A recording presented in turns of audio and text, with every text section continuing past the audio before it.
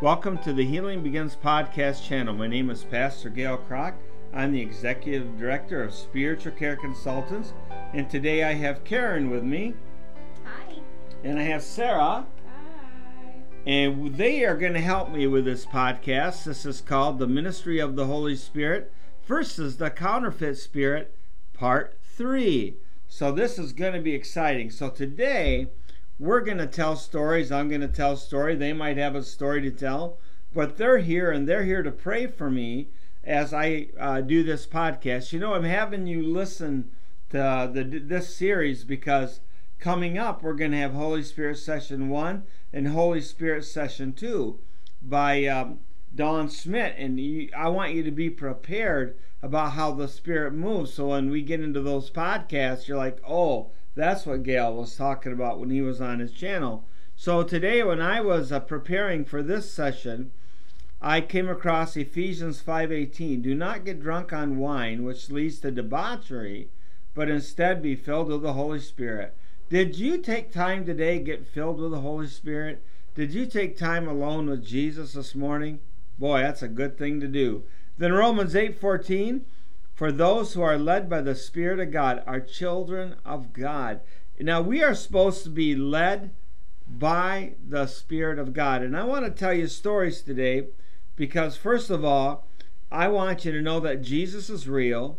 Secondly, I want you to know that the Holy Spirit's power is real and is available today. It's not just something you read in the book of Acts and it's not no more. It still goes on today, and I want to get the Lord to get all the glory.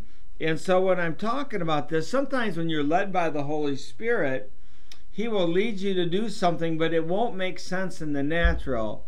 With your natural mind, you'll say, no, I don't think I want to do that. But the Holy Spirit will be prompting you to do that. You see, I grew up in Diamond Springs, Michigan, in the middle of the corn. No, I'm not a child of the corn. That's my joke for today. I get one joke for the day. I grew up on a farm, and I was surrounded by cornfields.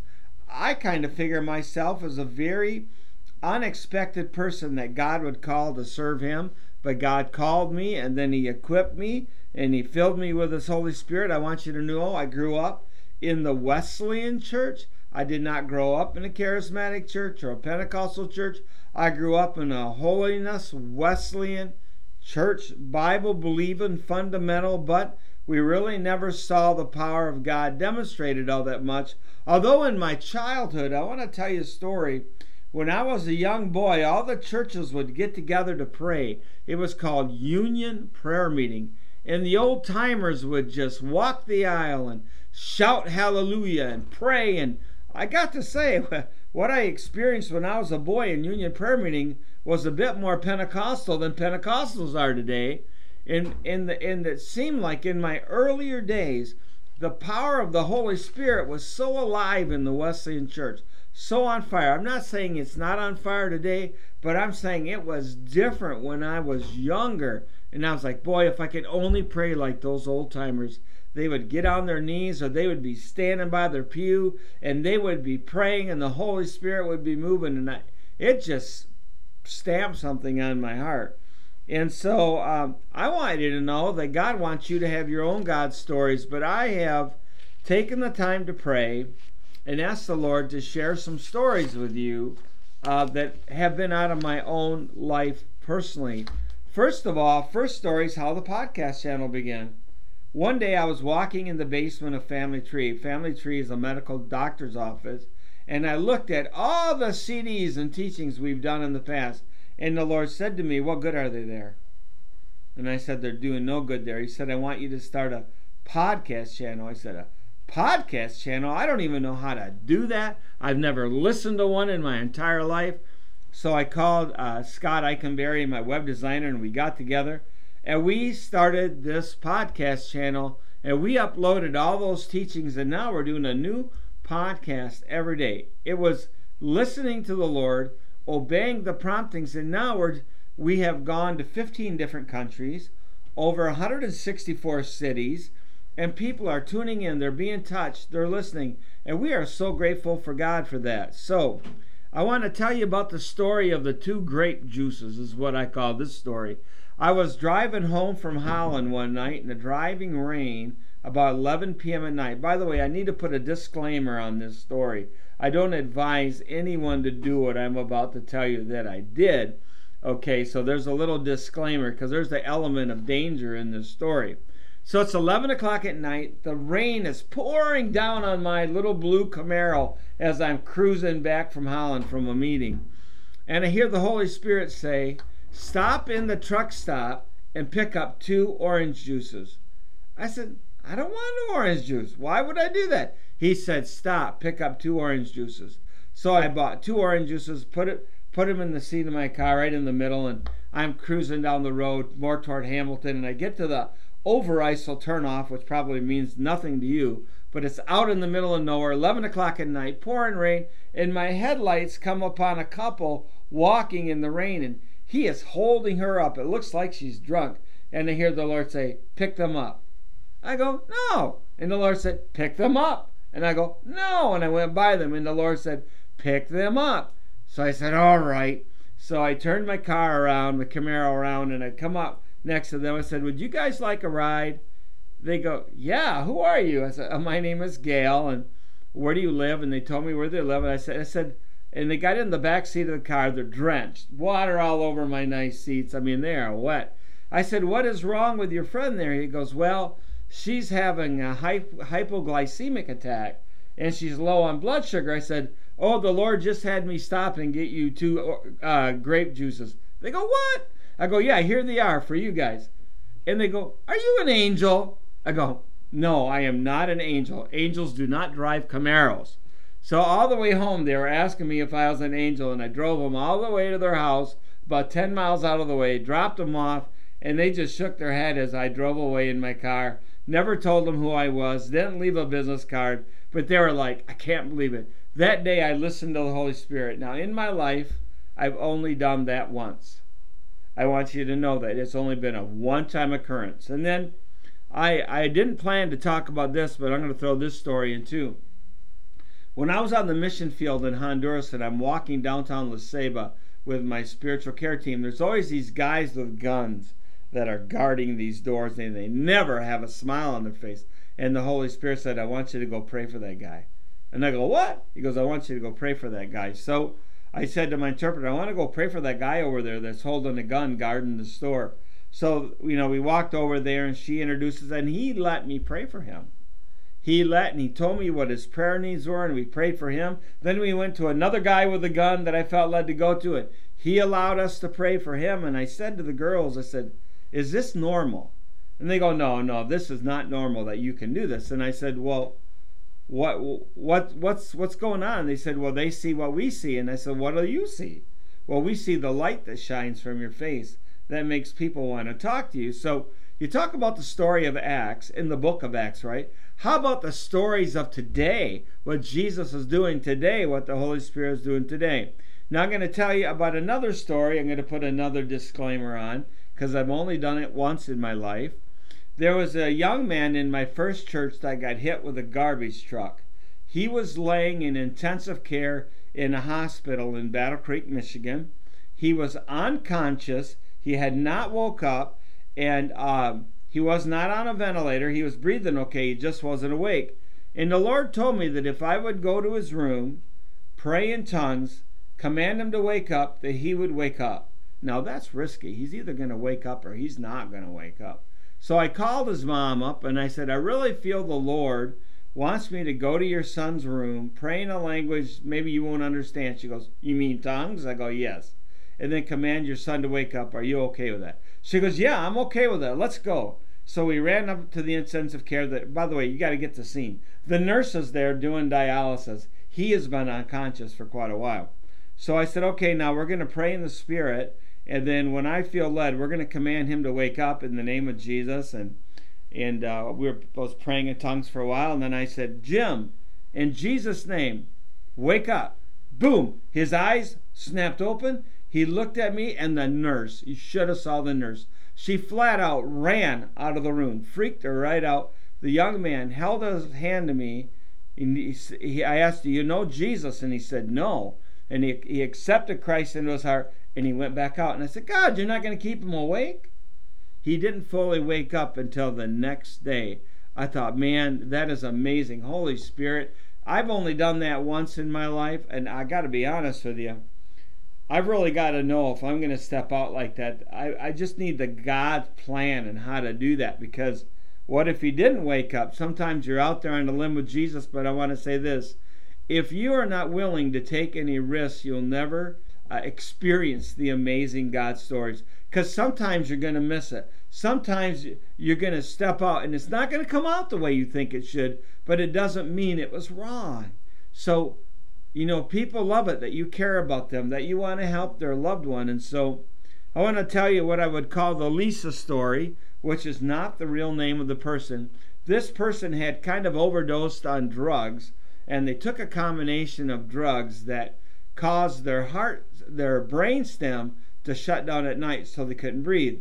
And they would have to be on the ventilator. So God spoke to me and said, if you will go in and lay your hand in the center of her head while she's in intensive care every day, I will heal her. Because the type of the drug she took, she was not supposed to recover, and at the very least be brain dead. And so I told her husband, well, this is what I feel the Lord wants me to do. And he goes, well, I'm going with you, he said. So every day we went to intensive care. I would lay my hands on her head, anoint her, pray. I mean, I could just feel my ears lighten up, man.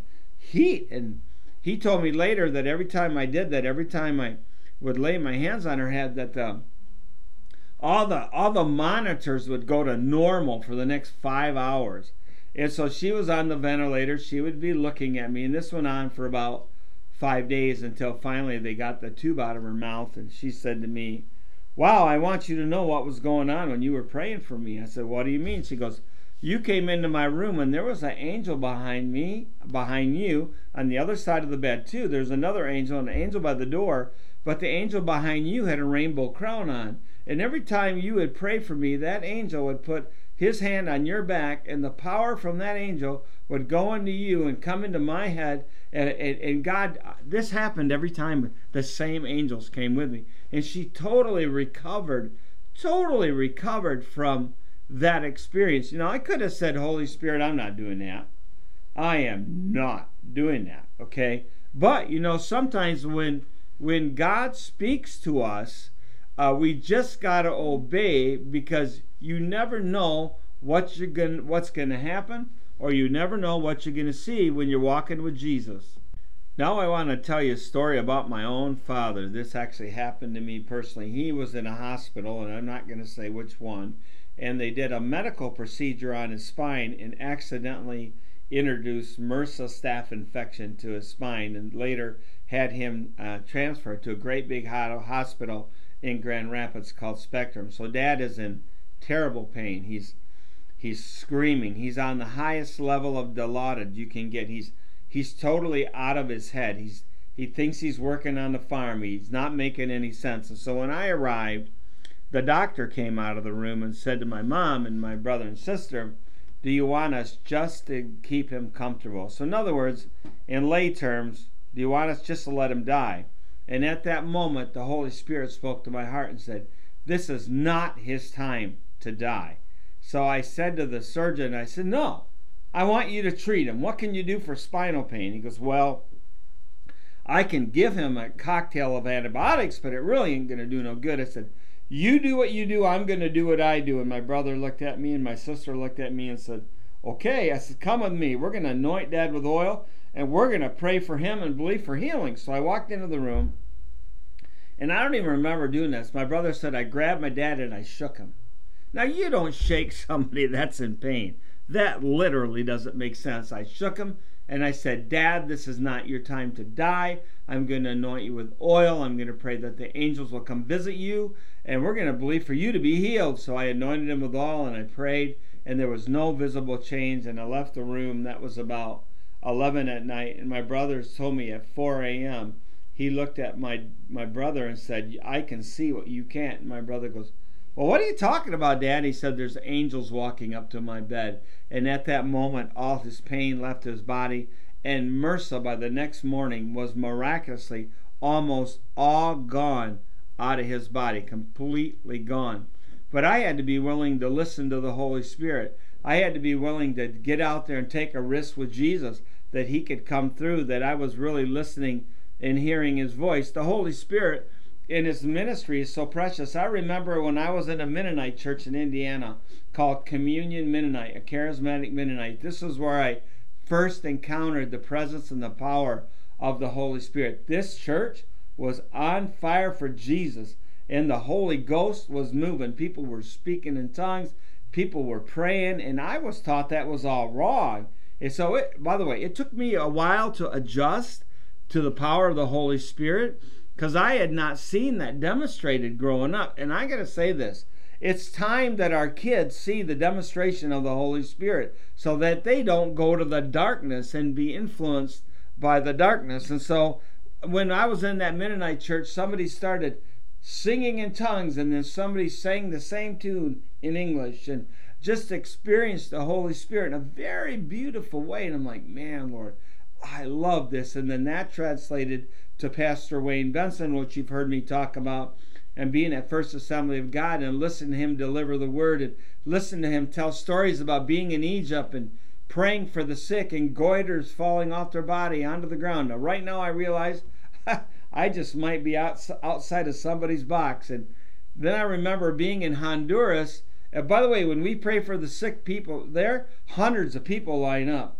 and we give them small square pieces of cloth, and they put it on their body wherever they're sick, and we'll have women with us, and we'll go by. And by the way, this is about all the prayer you get. In Jesus' name, in Jesus' name. That's it. That's all the prayer you get, because it's not us healing anyone, it's the Lord, and they're taught to put the demand on the Holy Spirit. And I remember going through praying for people, and cancers being healed. All this stuff is being healed. I remember praying for a lady in Honduras who could not eat, and she could not swallow. I didn't know that.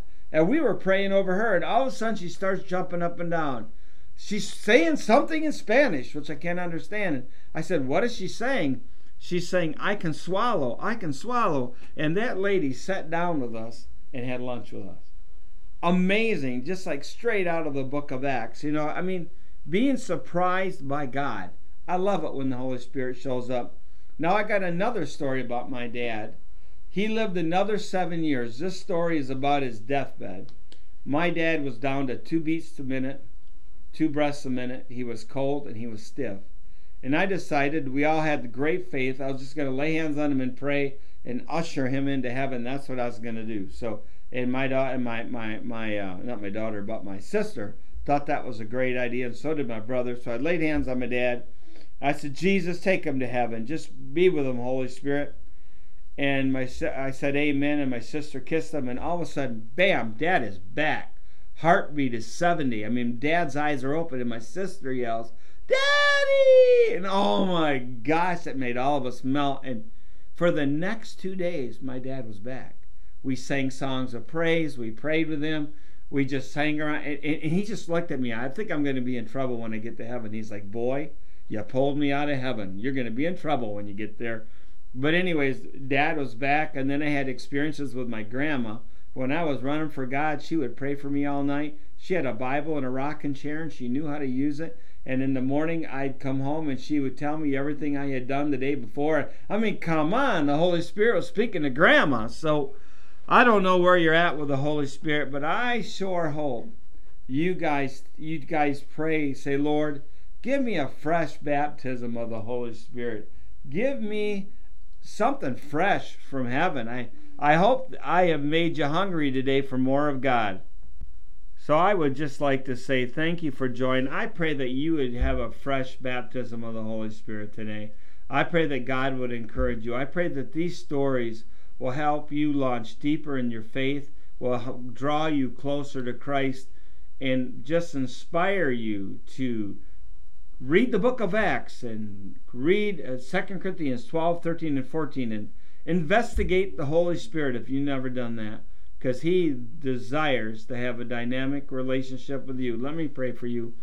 Dear Lord, I thank you for everybody under the sound of my voice today. I pray, God, that you would Just give them a fresh baptism of the Holy Spirit today. I pray that they would feel your presence anew and afresh. And I pray that they would know that you are real, you are alive, and you desire to use them, Lord. Give them God stories, Lord, and God experiences. In Jesus' name, amen. I want to thank you for joining me today. I want to say, if you haven't, feel free to contact me and email me and let me know how this channel is helping you. My name is Gail. My email is Gail, Gale, at spiritualcareconsultants.com. I invite you to our website, spiritualcareconsultants.com, and to our video site, which is S as in Sam, C as in cat, C as in cat, healingbegins.com. Until the next one, and remember, you got to listen to the next part of this series, which will be the last part, which will be about the counterfeit. And we might tell a couple more stories too. So make sure you share this series and this channel with your friends. God bless you.